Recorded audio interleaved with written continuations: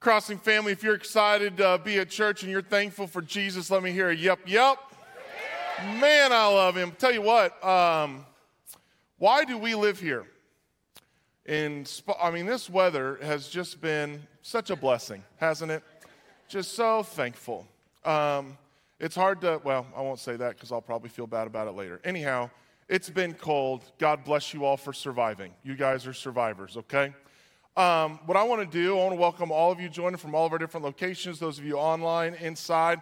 Thankful that we get the opportunity to partner together. And what we're going to do is we've been doing the same thing for the last couple of weeks. I'm going to ask you all to stand wherever you guys are joining from. Would you guys stand up? We're going to pray for you in just a second.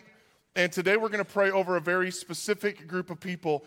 This might be one where it's tough for you to raise your hand, so you don't have to raise your hand yet, okay? What I want to do today is I want to pray for those who have either experienced a little bit of failure, are in the midst of a little bit of failure. If you're a Green Bay fan, this will be really easy for you guys. You'll know exactly what I'm talking about. Oh, I was rooting for you, but boy, did we mess that game up, okay? But all of us, we go through these periods and times in our lives where we just feel a little bit like we're failing. Perhaps it's in your marriage, perhaps it's in your parenting, maybe it's in your finances, maybe it's in some of your other relationships, and maybe you aren't the person who's experiencing failure right now, but you know somebody who is in the throes of failure, okay? Before we jump into that, I want to give you 3 verses to kind of give you some context around failure, and then we're going to pray for you guys. The first one is Romans 3:23. For everyone has sinned. Everybody's failed. God has a perfect standard. Every single one of us have failed and come in below God's perfect standard. Every person has failed. However, God's grace covers our failures. Proverbs 24, verse 16 says, For though the righteous fall 7 times, they rise again. Some of you are going, 7 seems a little conservative, Clayton. I wish I'd only failed 7 times. I wish that verse said 9. And if you're a person like me, you're like, I wish that verse said 9,999 for 2022, okay? And right now, you might be in the bottom of one of your failures. But the righteous will rise again. Those who cling to the Lord and hope in the Lord will not stay there forever. They will rise again. Don't count yourself out. Don't count your situation as final, because God has the power to help you rise and the power to help you rebuild. Listen to what the psalmist declares in Psalm chapter 40. I waited patiently for the Lord, and he heard me, and he turned to me. He lifted me out of the slimy pit, out of the mud and mire. He set my feet on a rock and gave me a firm place to stand. He put a new song in my mouth, a hymn of praise to our God. Many will see and fear the Lord and put their trust in him. And there might be some of you right now that you are standing on the rock that he's placed you on. But there might be others of you that you still feel like you're in the pit and you've lost the ability to sing a new song. And I just want to pray for people that find themselves in that situation. Now, I know it might be tough for you to raise your hand and say, yeah, I'm either in the throes of things not going the way I want them to go, or I know people that are in the throes of things not going the way that they want them to. But we want to pray for you nonetheless. So at all of our locations, if you're going, yeah, I'm either in that spot or I know somebody who's in that spot, would you put your hand up, and we as a church just want to pray for you? I see a bunch of hands. God bless you for that. If you're a Christian and you call this church home, would you love on them real quick and come around them and pray for them? If you're going, yeah, I don't want someone close to me because of COVID, we get that. Go ahead and put your hand down. We'll pray for you anyway from a distance.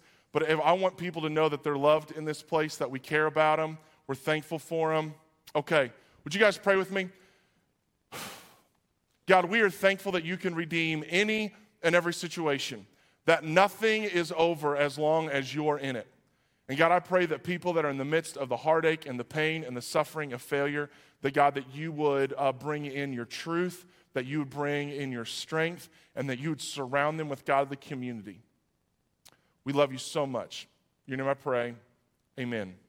Would you guys go ahead and grab a seat? And while you're doing that, I'm going to jump into the message. We're in a sermon series called There Has to Be a Place. Week 1, there has to be a place for everyone, and it's going to take every one of us to make that happen.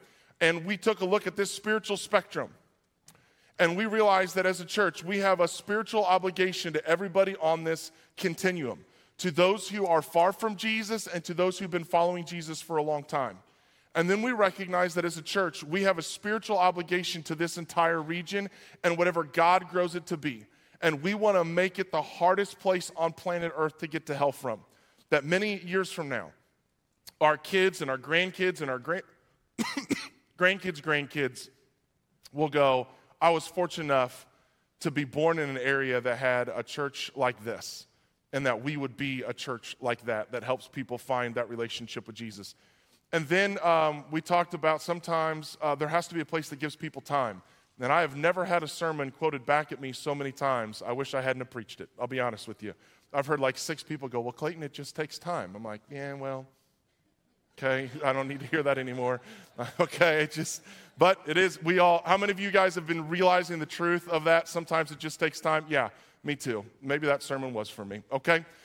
And sometimes as Christians, we can get frustrated because it takes more time than we want for people to grow in the relationship with Jesus. But we decided as a church that we are going to be a place that gives and loves and serves and cares and prays for people to give them all the time that they need. Because Jesus was patient with us, we are going to be patient with them. And last week we talked about there has to be a place for water walkers, a place for people to take their big steps of faith, and that we as a church want to be there and root and celebrate for them as they take those steps of faith. But we acknowledge this truth that you can't cheer people on from the boat, that we have to take our step of faith. And then as God is sustaining us in our faith walk, that we're able to turn around and inspire other people to take theirs. Today, this is the title of my sermon. There has to be a place that tells people it's not over. Would you turn to your neighbor and say, it's not over? If your marriage was in a tough spot, that was an interesting thing to turn to your spouse and say, you're welcome, God bless. When I asked you guys if you've been through things that you've failed, just so you know, I've failed a ton, okay? Let me just take you through at least some of them. I'm not taking you through all of them because I don't know how much we love each other yet, but I'm just going to give you the ones that I'm comfortable with. I failed at starting at a knife-making business. I bought a kiln and a forge and an anvil and all the stuff, and by a show of fingers, how many knives did I make? Yeah, judging by the hands, you guys got it perfect. Yeah, 0. I made 0 knives. I did recover the cost on all the stuff I purchased, but yeah, I was like, I think this will be awesome. It'll be a fun little hobby for me, because I went deep into a YouTube trail on making knives, and I was like, I think this is me. And I never even turned the kiln on. I never did. I just was like, yeah, okay, we'll get rid of it. I tried to launch a YouTube cooking channel that inspired husbands to be more helpful around the house and do devotions with their kids. That didn't do that. I tried my hand at designing clothing, and I've had a couple of horrible T-shirts made on behalf of Jesus and the Crossing. Holly was there for one of them. When I was in college ministry at our Macomb location, I was getting ready to teach a sermon series on sex to a bunch of college kids, and I was like, you know what I'll do? I'll make a shirt that kind of highlights what I'm going to be talking about for each of the weeks. And because I grew up with a little bit of Clint Eastwood, and there's good, bad, and ugly, kid you not, let me describe the shirt to you, and you'll understand why I shouldn't do this. On this side, it said the word sex, S-E-X, in white letters. Nope, in red letters. And then it said good, bad, and ugly. And it was a black shirt, and I thought that people would just love that. But then I realized that no, people don't want to walk around a college campus with a shirt that says sex, good, bad, and ugly on it. And so, we lost money on those, okay? We all did. God bless you for being, if you bought the zip code shirt, that was another one of my dumb ideas, and I apologize for that one. I failed at journaling. I've missed 75% of my New Year's resolutions. I fail still. I'm a failure at folding towels the right way. For those of you who know, you know. God bless you. I have failed multiple times at running a bead of caulk around the shower. And I have holes in 2 different showers to prove that, because after I tried to do it and it didn't work out, something came over me, and then I punched a hole in both of the showers. And now there is pink duct tape where I shower. So this morning when I got ready, I look at pink duct tape from the last time I tried to do any kind of that. And so I'm the guy who has to call people over. and be like, yeah, can you do the thing that everybody else can do? Because my wife is like, yeah, we can't afford to replace, Clayton-sized fist holes everywhere. And so, that's another thing I've failed at. There are lots of other ways that I've failed, but you get the idea. I am acquainted with failure. And some of you are like me, and you think that failure is a great teacher. How many of you across all of our locations will go, oh yeah, failure's a great teacher? Oh yeah, 100%. And you'd be right. A quick look on your favorite internet search engine will show you that some of the most successful people on earth have also failed in extravagant ways. That you learn from your mistakes, and they'll talk about failing forward. How many of you guys have ever heard that catchy phrase? You got to learn how to fail forward. Man, I love that kind of stuff. And in fact, I can get a little nervous if I'm hanging out with somebody who's never failed. Because more than likely, they've never tried anything of significance. I would much rather be around a group of people who at least dare to try to do something than never dare at all, right? And you guys are going, okay, I get this. Well, the problem is there is a big difference from experiencing failure and feeling like one. And sometimes people experience a failure and then they allow that experience to become their identity. And then they feel like a failure. And nothing is more devastating than when that happens to us spiritually. That we feel like we have failed or we are a failure when it comes to our faith. It might be people who had a marriage blow up or suffer from a deep depression or got caught up in a sin. And more than likely, there's some people at all of our locations. I need you to listen to this message because there are people that need to hear this message that won't hear this message because they're not here anymore. Because spiritually they failed, they blew up, and they may not hear the message that I'm about to give you. And I'm asking you to listen to this message because you may have to preach it. You may have to sit across the table from somebody and tell them it's not over.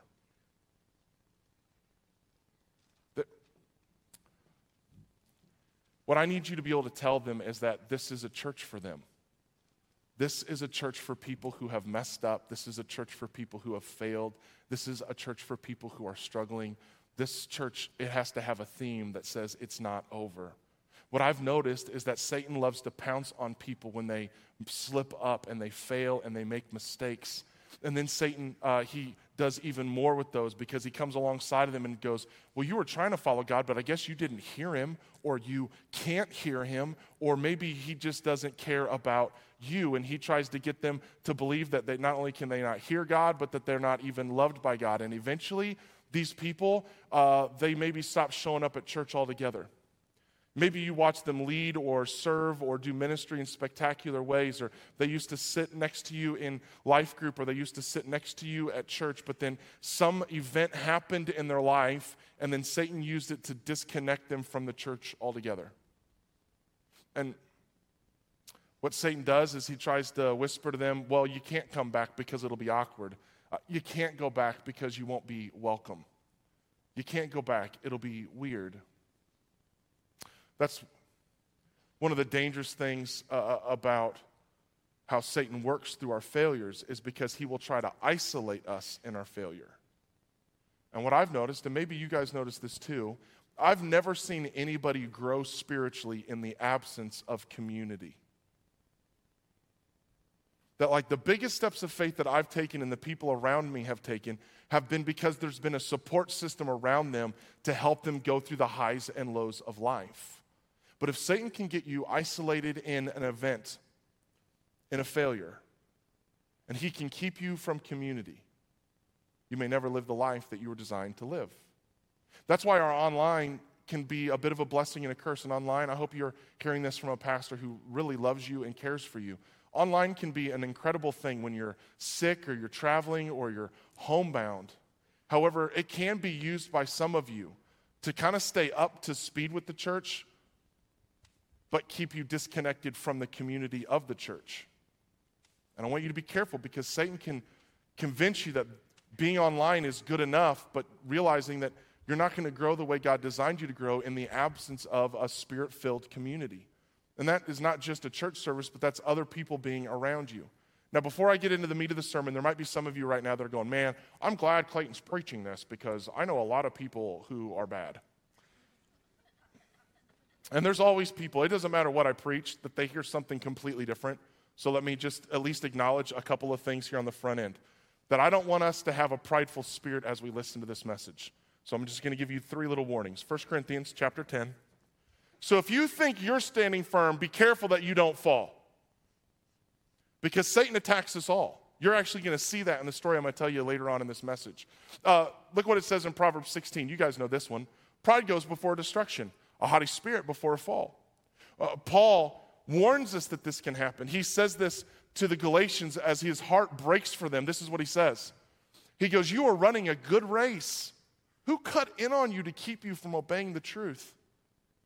What kind of persuasion, or that kind of persuasion does not come from the one who calls you. A little yeast works through the whole batch of dough. Satan can take just a little bit of failure, just a little bit of time off, just a little bit of time away, and he can cut you off from running what would have been a spectacular race. He can whisper just a few lies and use it to slow you down and then eventually take you out of the race completely. The story I want to tell you starts on the very night that Jesus was betrayed. He has just finished eating with his disciples. He is talking to them about what is going to be happening to them, and he tells his disciples, his 12 closest friends, you are all going to desert me. And this is what they have to say about this. Peter declared, you remember Peter, even if all fall away, I will not. Remember I just said pride goes before a fall? For the 2 people that were listening, God bless you. Okay? Truly I tell you, Jesus answered, today, yes, tonight, before the rooster crows twice, you yourself will disown me 3 times. But Peter insisted emphatically, even if I have to die with you, I will never disown you. And all the others said the same. Then Jesus is in the Garden of Gethsemane, and he is arrested. And Peter pulls out his sword, and he takes a big swing, and he cuts off the high priest's servant's ear. The servant's name was Malchus. So Jesus is being arrested. Peter pulls out his sword, cuts off an ear. There's an ear laying on the ground. Check out how cool your Jesus is. He turns to Peter and goes, nope, this is not how we're handling it.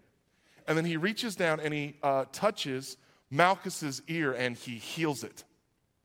In the middle of him getting ready to go and die, he is paying attention to the lost ear of a servant of the high priest who's causing everything to happen. Can you imagine being one of the guards that's carrying Jesus or that's arresting him?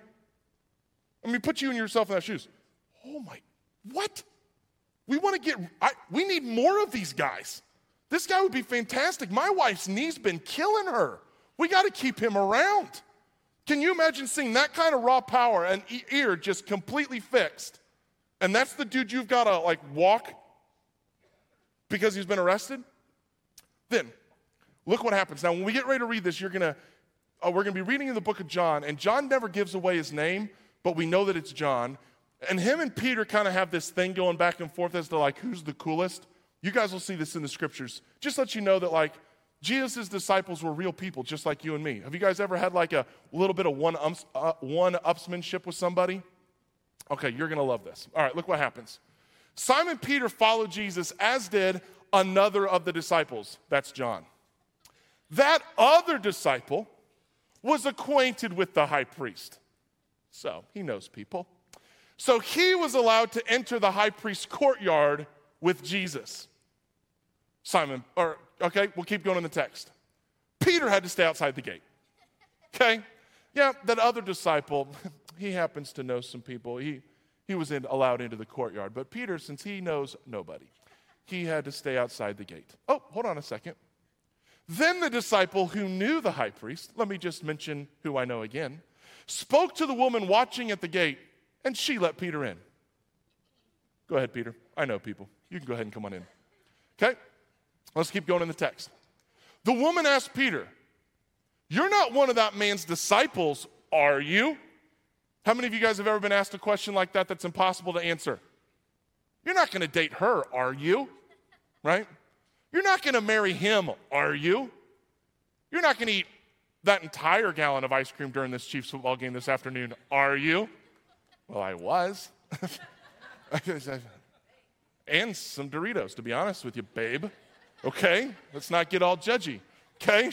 You're not one of that man's disciples, are you?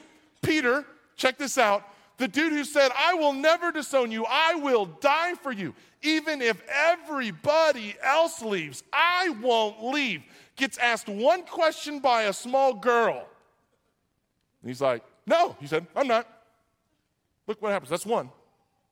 Because it was cold, the household servants and the guards had made a charcoal fire. This is one word in the Greek, but we tease it out here in the English, charcoal fire. Just put this in the back of your head. We're going to come back to it. This verse, or this word only shows up twice in all of Scripture. This is the first time it shows up. They stood around it, warming themselves, and Peter stood with them, warming himself. Let's keep going. Meanwhile, as Simon Peter was standing by the fire, warming himself, they asked him again, you're not one of his disciples, are you? He denied it, saying, no, I'm not. That's two. Let's keep going in the text.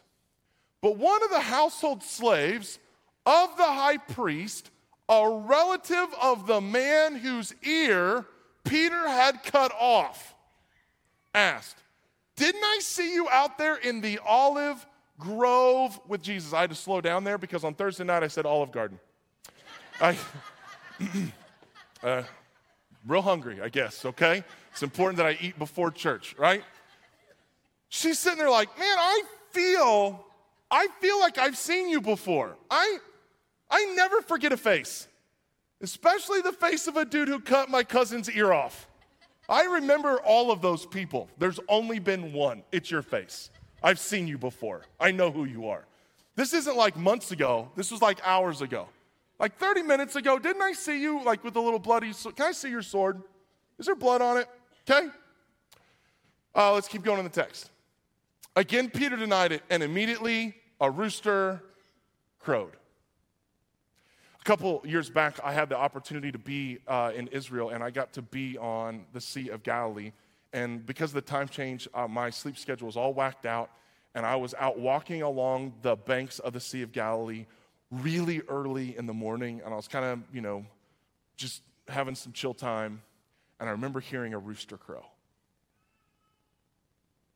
And I immediately thought of all the times that I had denied Jesus, failed Jesus, let Jesus down.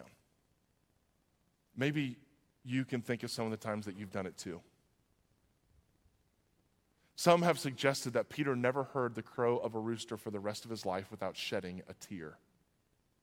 Peter is hitting rock bottom. Peter is overwhelmed by what I call used to be. Have you ever experienced a little bit of used to be? A husband and wife were getting ready one day, and he had just hopped out of the shower, and he was in the bathroom, and he was looking at himself in the mirror, and he's like, babe, I just am looking at myself, and I'm just old and fat and wrinkly and out of shape. I just need you to say, I just need an encouraging word to help me get through this upcoming day. And his wife said, well, your eyesight's darn near perfect. How many of you married a woman like that? God bless you. Used to be. You used to be skinny. You used to be athletic. You used to be smart. You used to like being around people. You used to be. Well, Peter's dealing with an awful lot of used to be. People might have looked at Peter and said, didn't you used to be the one who was the first person to say, you are the Christ, the Son of the living God? Didn't you used to be the one who walked on water? Didn't you used to be the one who helped with the feeding of the 5,000? Didn't you used to be the one who was on the Mount of Transfiguration with Jesus? Didn't you used to be the one who was going to fight to the death for Jesus? Didn't you used to be the one who said, even if everybody else denies you, I never will? You used to be. Maybe some of you at all of our locations, there's a little bit of used to be in you. You used to be on staff, or you used to lead, or you used to be in ministry. You used to build the kingdom. You used to be in the baptistry. You used to teach the kids. You used to disciple the saved. You used to reach the lost. You used to be on the team. You used to be. I've been putting this continuum up on stage for every single week. I want to say something. I need you to hear me say this. God loves absolutely everybody on this continuum. He loves the plus fives and the minus fives equally. Equally. There's a part of us, some of us, who are going, man, if I could just become a plus 3 in my faith, then he would really love me. No. No. Parents, that's like having a teenager and a baby and going, man, as soon as this kid starts driving, I'm really going to love it. No, you love it fully in the moment that it's in. Jesus, no matter where you are, this isn't better or worse than. This is just where you're at in your faith. And he loves you equally. But what Satan will get you to do is to go, well, you used to be a 5, but now you're a 3. And you used to be a 3, and now you're a 0.5. And you used to be, you know what, you shouldn't even be a... And he pulls you away. And he pulls you out of faith, and he pulls you out of community. And then he gets you in isolation, and then he never lets go. And maybe you've thought it, maybe you've felt it, maybe you've even uttered it. That you used to be. And now you can't because you've failed. I'm not going to leave you in this moment for too long because this is just one of the million reasons why I love Jesus, and I think it's one of the million reasons why you will love Jesus too. Look what happens. Look what Jesus does. John chapter 21, verse 1. Later, Jesus appeared again to the disciples beside the Sea of Galilee. Now, here's why I'm telling you this, is because Jesus was killed in Jerusalem, and Galilee is 70 miles away.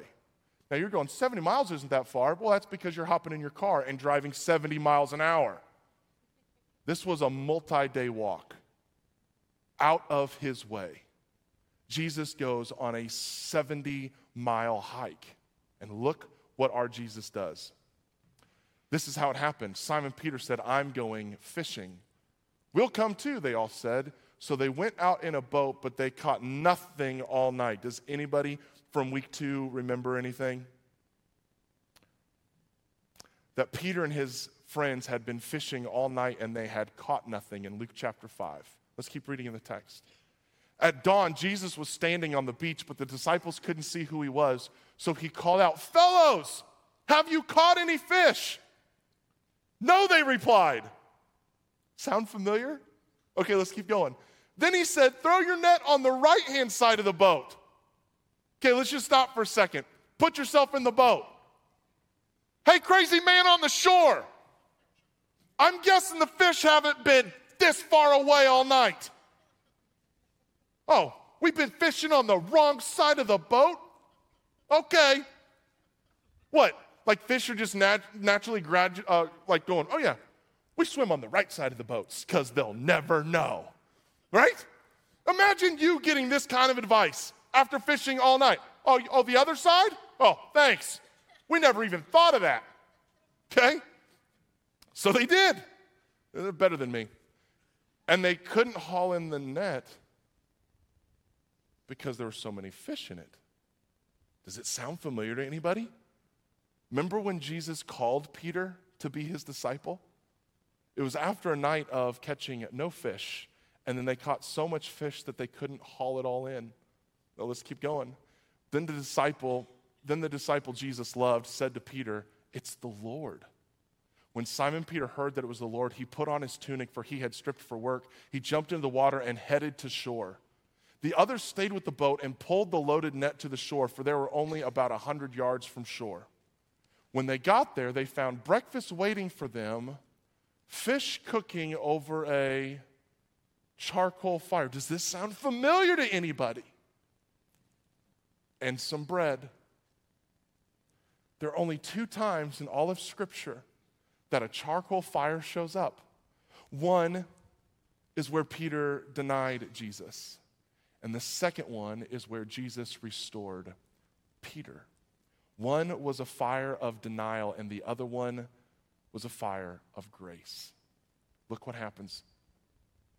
When they had finished eating, Jesus said to Simon Peter, count the questions that Jesus asked Simon Peter. Simon, son of John, do you love me more than these? Yes, Lord, he said, you know that I love you. Jesus said, feed my lambs. Again, Jesus said, Simon, son of John, do you love me? That's two. He answered, yes, Lord, you know that I love you. Jesus said, take care of my sheep. The third time, he said to him, Simon, son of John, do you love me? And Peter was hurt because Jesus had asked him a third time, do you love me? He said, Lord, you know all things. You know that I love you. Jesus said, feed my sheep. Very truly I tell you, when you were younger, you dressed yourself and went where you wanted. But when you are old, you will stretch out your hands and someone will dress you and lead you where you do not want to go.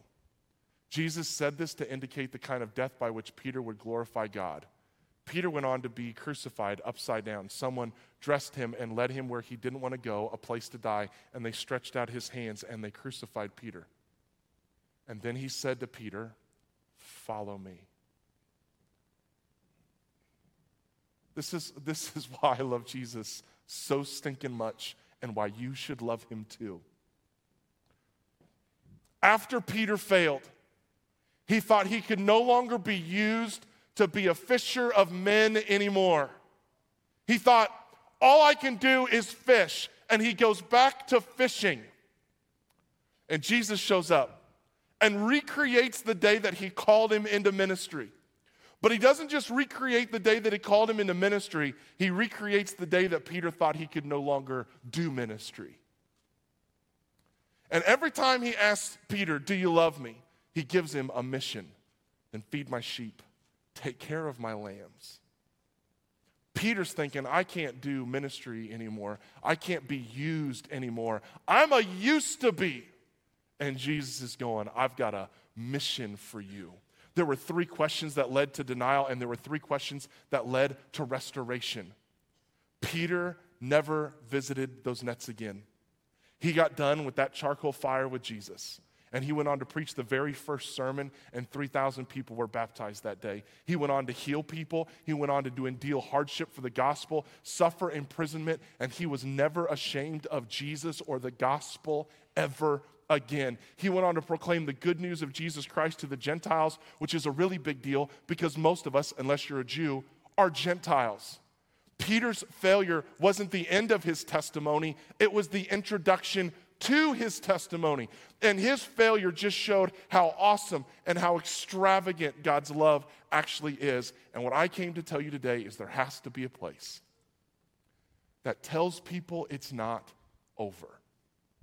That they can still be used, that they can still be redeemed, that God can restore you and repurpose you, that it is not over.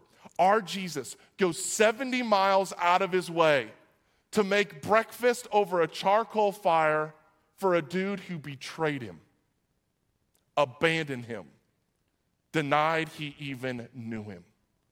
Jesus goes 70 miles out of his way to tell Peter, it's not over. And I want us to be a church that tells people the exact same thing. There are people in your life, and maybe you are in this spot right now that you think it is over. You think it's done. You think there's not a bright future, and we need to be the people that rally around them and say, no, it's not. As long as Jesus is in it, it's not over. There has to be a place that tells people it's not over, and I say that place is here. I say that place is with us, and I say it's now. Would you join me in that mission? We're moving to a time of decision.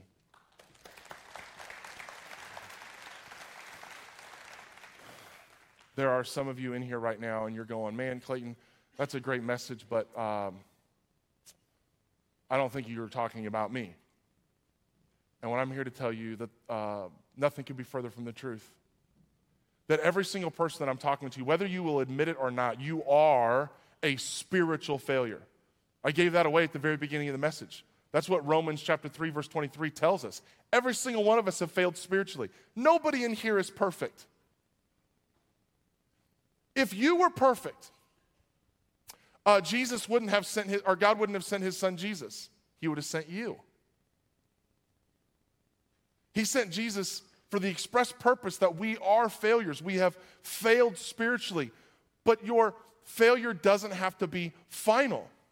But the biggest mistake you could make is being in front of a perfect Jesus who's ready to cover for all of your mistakes and all of your inadequacies and all of your sins and cover it with his precious blood and reject it and go, yeah, I'm just too messed up. The more messed up you think you are, the more you need Jesus. The foot is, if you grew up in church, some of you have heard this before, but the ground is level at the foot of the cross because all of us have sinned. And while you might see my sins as better or worse than your sins, the bottom line is all sin needs to be atoned for, and it was all atoned for by him. And if you're in here today and you've never started an intimate personal relationship with Jesus Christ, you can. You can start it today. There's no reason to put it off. And if you have questions about what that is or what that looks like, there's going to be somebody over by the baptistry who would love to talk to you about what that is and what that looks like and begin answering some of the questions that you're wrestling with. For the rest of you in here, you have a relationship with Jesus. You've been following him for a while, but maybe you feel like you've never lived up to your spiritual potential. Maybe you're carrying the weight of like your earthly father and you were supposed to be this and you never ended up being that, and you kind of feel like that's how God looks at you. And I want you to hear me say this. It's not over. It's not over. You might be going, but Clayton, I've blown up my ministry, or I've blown up my marriage, or I've blown up my relationship with my kids. I've blown it up. And I just want you to hear me say this. It's not over. Because I have seen situations that looked final. That it looked like that situation was down for the count. I have seen situations where people would have said, all hope is lost. And then, in a moment, in a flash, somehow they allowed Jesus into the situation. And he started taking ground little by little, moment by moment, day after day. And now they will look back, and this is the testimony that they would share to you.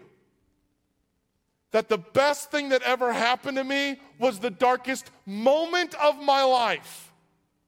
I've been in marriage counseling, and they would say, I know this sounds crazy, but one of the best things that ever happened to us was that affair.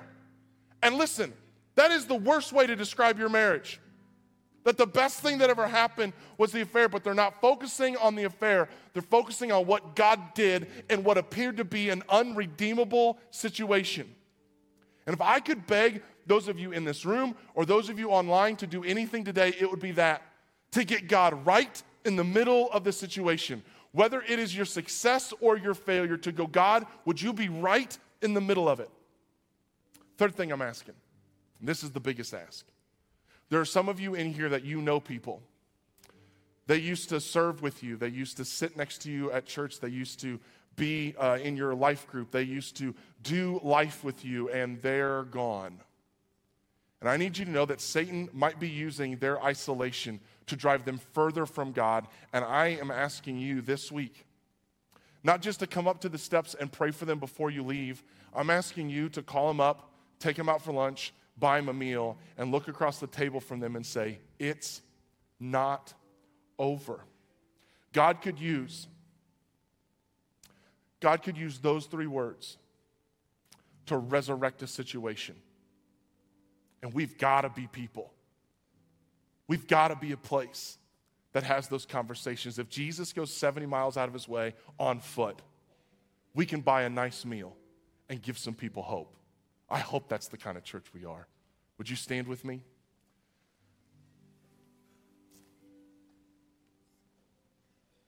God, right now I am personally so hopeful. I'm believing that you are going to use these next couple of moments to bring about significant change, not just for the people in this room or the people that are watching online, but you're going to bring about significant change in the people that we are going to take this message to. God, I don't want this message and I don't want this theme to die at the doors. God, I want it to make it to the edges of our reach. God, that there are people that are just hurting right now and they need hope.